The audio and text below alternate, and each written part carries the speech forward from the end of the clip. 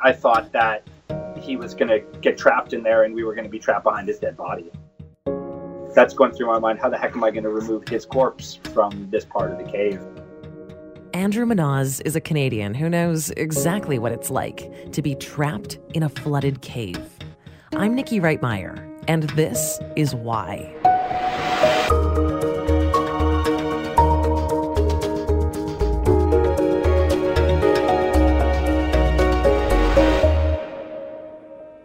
"12 schoolboys and their coach, who went missing in a flooded cave complex in northern Thailand, have been found." Their bikes and backpacks are still waiting for them at the entrance, along with their distraught parents. Mothers begged their sons to come out, shouting, "We're waiting for you." How many of you? 13. Brilliant. They asked what day it was as divers surfaced into a flooded cave to find the 12 boys and their soccer coach alive. What are some of the challenges that, rescuers face? It is so treacherous. Even an extremely fit former Navy SEAL diver has died in the cave. The Thai government says each boy, ranging in age from 11 to 16, and their 25-year-old coach was assessed and cleared by a doctor, and that the boys were made fully aware of the rescue plan, agreeing to face whatever it took to get out of the cave. 3 boys have been rescued from that flooded cave in just 4 more people have been rescued from the Thailand Divers caves. have pulled 3 more boys out of that flooded We cave. now understand this entire Thai soccer team is out of that cave along with their coach. All 13 have made it out. It is a tremendous moment here in Thailand. Hard to understate. I'm sure you've heard this story. 12 boys and their soccer coach safely rescued after spending a remarkable 18 days trapped inside a flooded cave in Thailand. It was a story that captivated the world for weeks as we watched it unfold. And it's a story that caught the attention of a BC man because it sounded a little too familiar. Andrew Manasz is a first responder on Vancouver Island in BC. A couple years ago, in 2015, Andrew and 5 friends, including his buddy Jason, went inside what's known as Cascade Cave. I asked Andrew to tell me the story about how he almost never made it back out. December 5th, 2015, it started like any other day, really, in the Pacific Northwest. It was a little bit rainy, but not torrential. And, we had really high spirits. We were high-fiving and, telling tall tales, and then a couple-hour drive to get the excitement level up. And then, we were really looking forward to it. You go into the cave, and the entrance doesn't look like a stereotypical cave. It's a bit odd and ominous in its appearance. Yeah, absolutely. Cascade is located pretty close to town and right off a really popular Forest Service road that BMXers and four-wheel drivers are using. So decades ago, the caving community decided we're going to lock this up because it's just kind of too dangerous. It drops straight down 30 feet right away. And they've taken some railway irons, some wire mesh, some concrete, and, kind of cobbled together this door that looks like a big rusty oven set in the ground, and you reach underneath and get the key, unlock it, and clang, it flips up, and you rappel down into the dark, and then you lock yourself in again. So the key's hanging on the bottom of the rope, but you're locked in the whole time you're down there. The group descended into the cave, exploring and going deeper and deeper, nearly 340 feet underground, until they reached a spot called the Bastard's Crawl. You think of the top and the bottom of the cave like halves of an hourglass. The Bastard's Crawl is the pinch point. Only one way in, one way out, and all the water's funneling through there and then off a 4-story waterfall called Double Trouble. Initially, I knew something was wrong because we had stalled, and that's not a place you would stop. And so I'm like, come on, guys, we got to go. And that's when I hear Jason yell out. And it's a cry, not like, I need a hand. It's guttural, primal fear. Where are your feet? Can you move your feet? Guys, just go, man. Yeah. Hands out? Yeah. Okay? What you're hearing, this is real audio from that day. Stay up. Andrew just happened to be recording on his GoPro as they approached the pinch point. Notice that moves, all right? He had been stuck in what's called a venturi, so a physics phenomenon where a large volume funnels through a smaller constriction with pressure, and it speeds up. It increases its intensity, and it had him. It had sucked him in. He was going to have to work pretty hard to get himself out. Keep your head up. Yeah. And we're going to do this slowly, okay? One hand out here. Okay? One hand on that side. Yeah. You got good hands? Good hands. You got good hands? Yeah. Talk to me, dude. You got good hands? Yes. Okay. Foot's up. Where he's stuck is 15 feet from the edge of the 4-story waterfall, and the water's flowing very quickly. If he lets go to come forward, but lets go too much, he's going to shoot off the falls, and he knows it. Okay, push on me. Push on me. Yeah, okay. You're on something?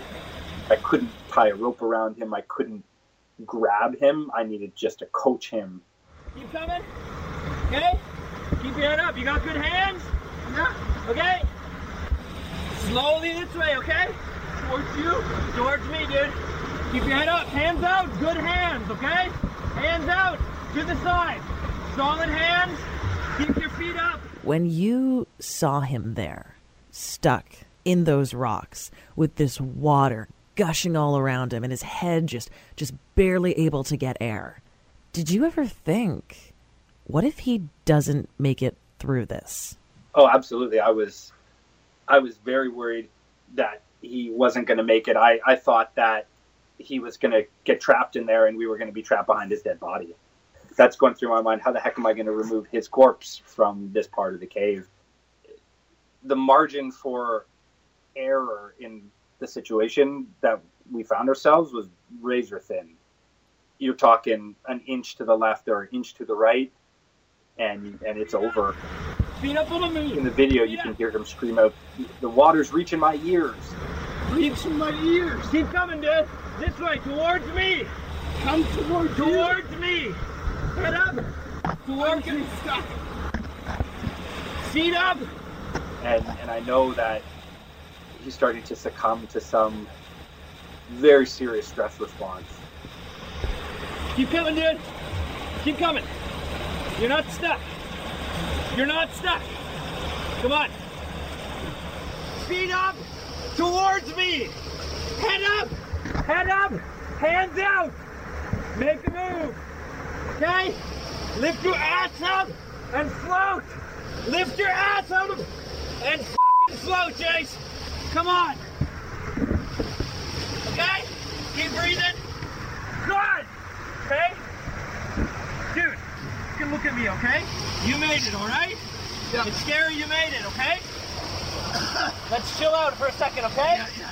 When I watched the video, my stomach was in knots because just when we think that he's made it through, you hear him say, "My foot is stuck." I'm kicking myself mentally at that point. I know exactly what you're talking about. You can start moving, okay? My leg's caught. It's all right, dude. We're going to get out of here, all right? Yeah. My left leg is just... It's okay. I'm going to move. You're going to move, okay? Just relax. You got to remember it's December in British Columbia, so it's cold. He's been underwater up to his ears in freezing cold water for the better part of 20 minutes, and I've been right in there with him.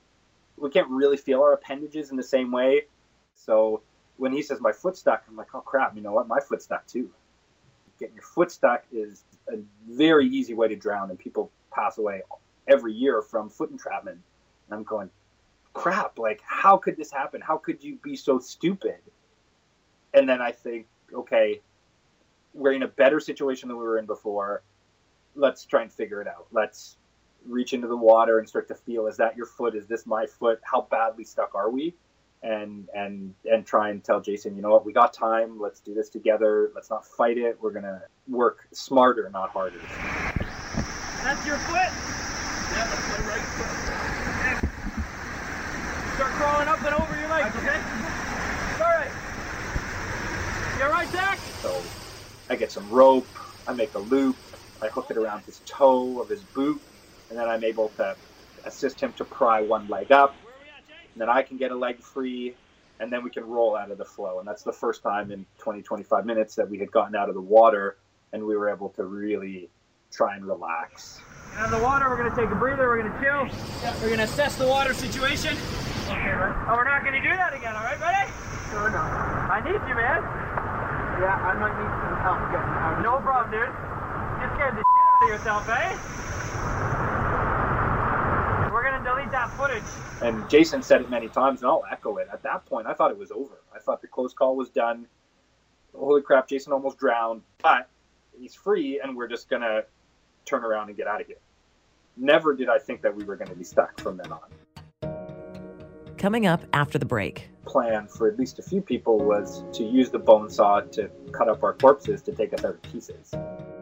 This is why. We'll be right back.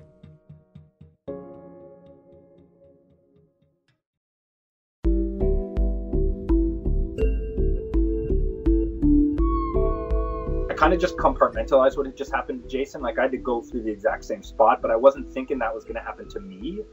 I knew I had to be pragmatic and methodical about the way that I approached getting in there, because if I got stuck, we were, the chances of two people surviving were going to be really bad.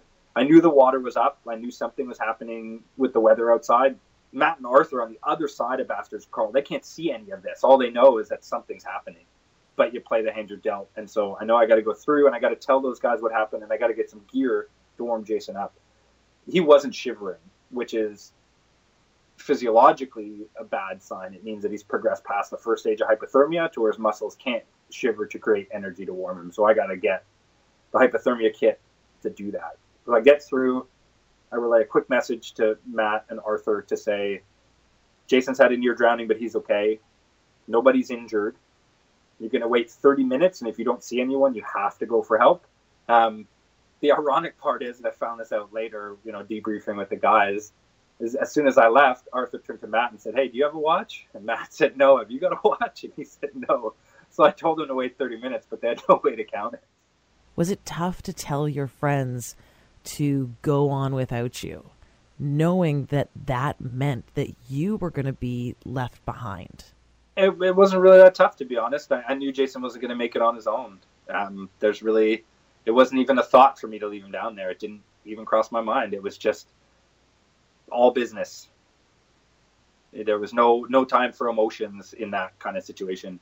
I fired up the pocket stove, wrapped Jason in a space blanket, and started to pour cups of warm water into his caving suit and steam him like a burrito, clipped it closed with carabiners, and he was feeling a lot better, and so was I. Once Jason got warm, he made a second attempt to escape, but the water was just too high. There was 2 inches of air intermittently through the froth of the white water, and both of us became completely saturated a second time. And I knew that once I rewarmed Jason from that, he couldn't survive a third temperature emergency that night. So we just went into survival mode. We took stock of our equipment and made some plans of where we were going to stay. So we made the decision, at least for the time being, to shelter on this precarious, quote unquote, ledge that we had found on the left-hand wall of the cave, just out of the main flow of the water, but right on the edge of the 4-story drop. Now, up until this point, you've been very stoic, very businesslike. Yeah. But was there ever a point when other emotions started to creep up into your head? Emotions like anxiety or fear, this fear that you might never see your family again. Yeah, absolutely. Yeah. For anybody who meditates or has engaged in sensory deprivation, they'll know what I'm talking about when I say that the emotions come as almost a stream of consciousness. You're feeling multiple emotions simultaneously. They're coming in waves with no warning. It's dark, freezing cold, and incredibly loud. Your senses are bombarded and start to fade away. You don't just feel things, you start to experience delusions. You start to hear voices in the flow of the water and see faces in the rock. I was paralyzed with the thought that I would drop a piece of key equipment, and when my time came, I wouldn't make it out, that I would die, and my daughter would never get to know who I am. She was less than a year old. I was, trying to stay as strong as I can for her and trying to be as careful as humanly possible with every micro movement so that I didn't compound the situation.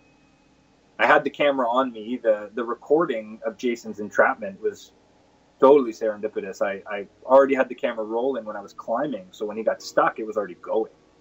But I shut it off And then turning it on again seemed almost impossible. It seemed almost like an admission that it was over. I know people who have gone through survival situations who had wished that they had a way to communicate to friends and family, and I had one right there, but I just couldn't do it.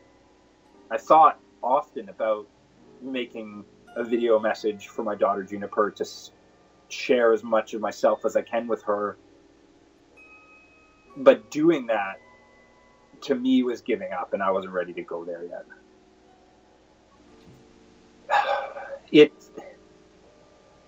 Your hopes are dashed every time you turn the light on. We sat in the dark most of the time to conserve our batteries, and you would flick the light on thinking something would be different, and it's just the same and the same and the same, and it's so demoralizing. And then almost imperceptibly, the attitude of the cave starts to change.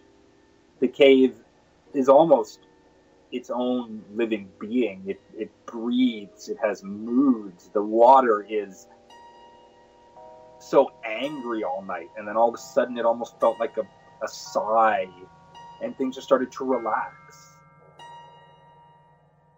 The water was still right up to the roof of our only way out of the cave, but there was this imperceptible sense that things were becoming less turbulent, and I would check it more regularly, and then certain rocks hanging from the ceiling started to reemerge, and the air gap became intermittent through the whitewash, and then eventually the whitewash disappeared, and it was just a steady flow, high volume, but I knew that it was dropping. And at that point, I tried not to get my hopes up because it could easily rise just as fast.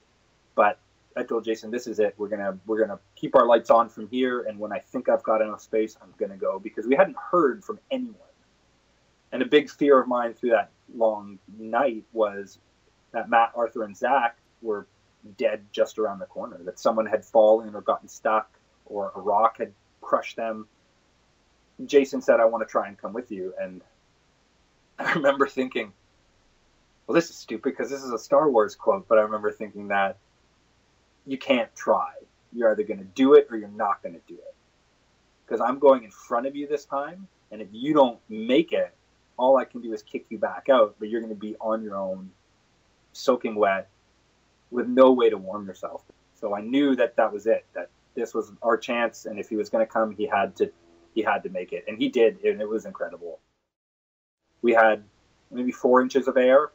You're scraping your right ear and the right side of your helmet against the roof of the cave, and the water is up to your cheek on the left-hand side. There's one 4-foot section where you take a deep breath and your head goes right underwater, you pop out the other side, and then it felt like it was over. It felt like that was the end of the ordeal. I mean, we're still up to our waist in water. We can't stand up. We're still hunkered down, but it just felt like we had done it.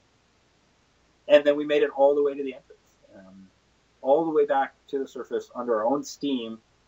They were just about to send the next operational crew in. Hello!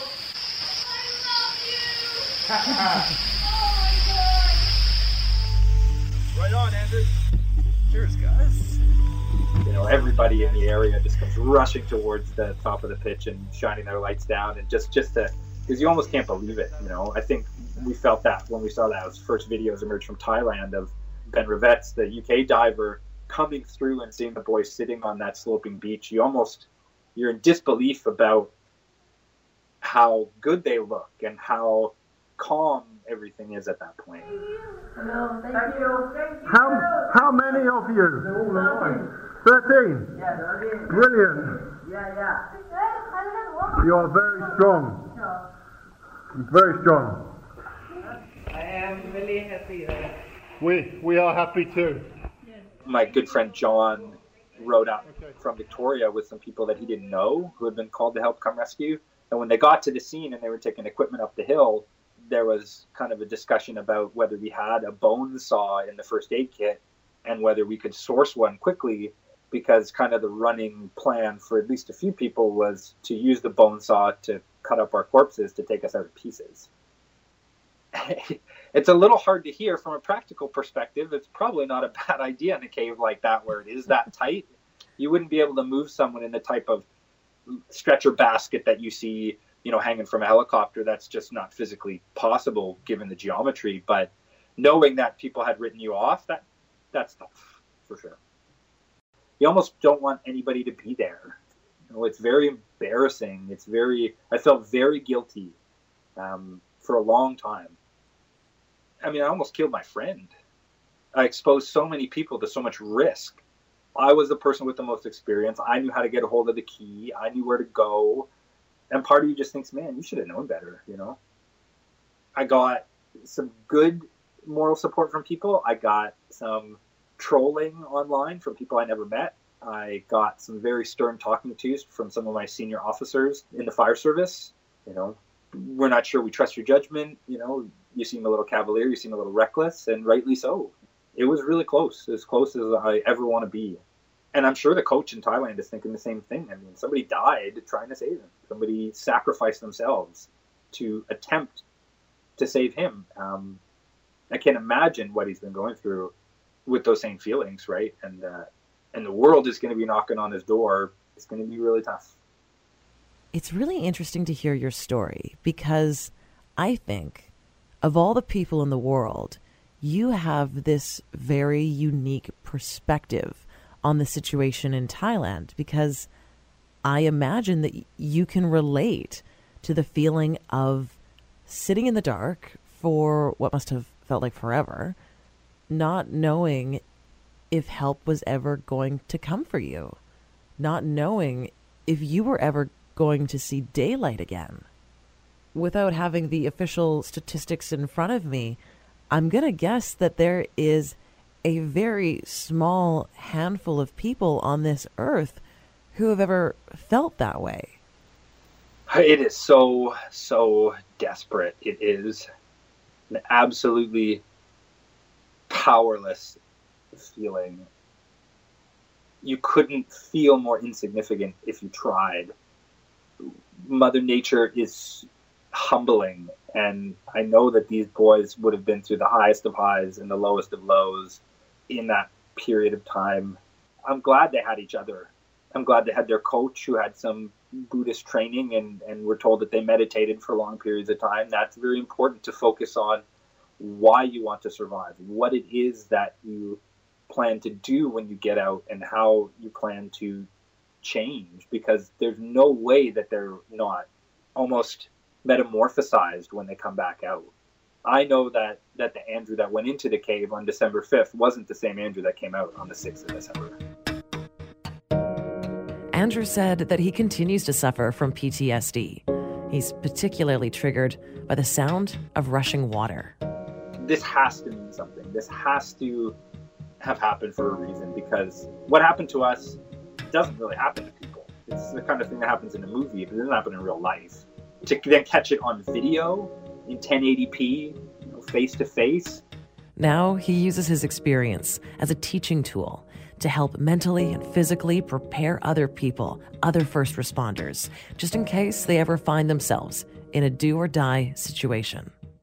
And that's really helped with the post-traumatic stress, because I know that when I'm feeling the stress, I can take comfort in the fact that it is being utilized to train the next generation of first responders, the next cadre of people who are going to find themselves in these type of situations. And hopefully they can draw on some of my experience to help them survive and help to rescue others as well. This Is Why is produced by John O'Dowd and me, Nikki Reitmeyer. You can find us on Twitter at This Is Why, or contact us via email, reach out, say hi, or send us a story idea, thisiswhy@globalnews.ca. Subscribe to the This Is Why podcast if you haven't already on Apple Podcasts, Google Podcasts, or wherever you get your favorite podcasts. Give us a rating and a review. We'd really appreciate that. And pass on the good word and tell your friends about us too. Thanks for listening, and I'll talk to you next Friday.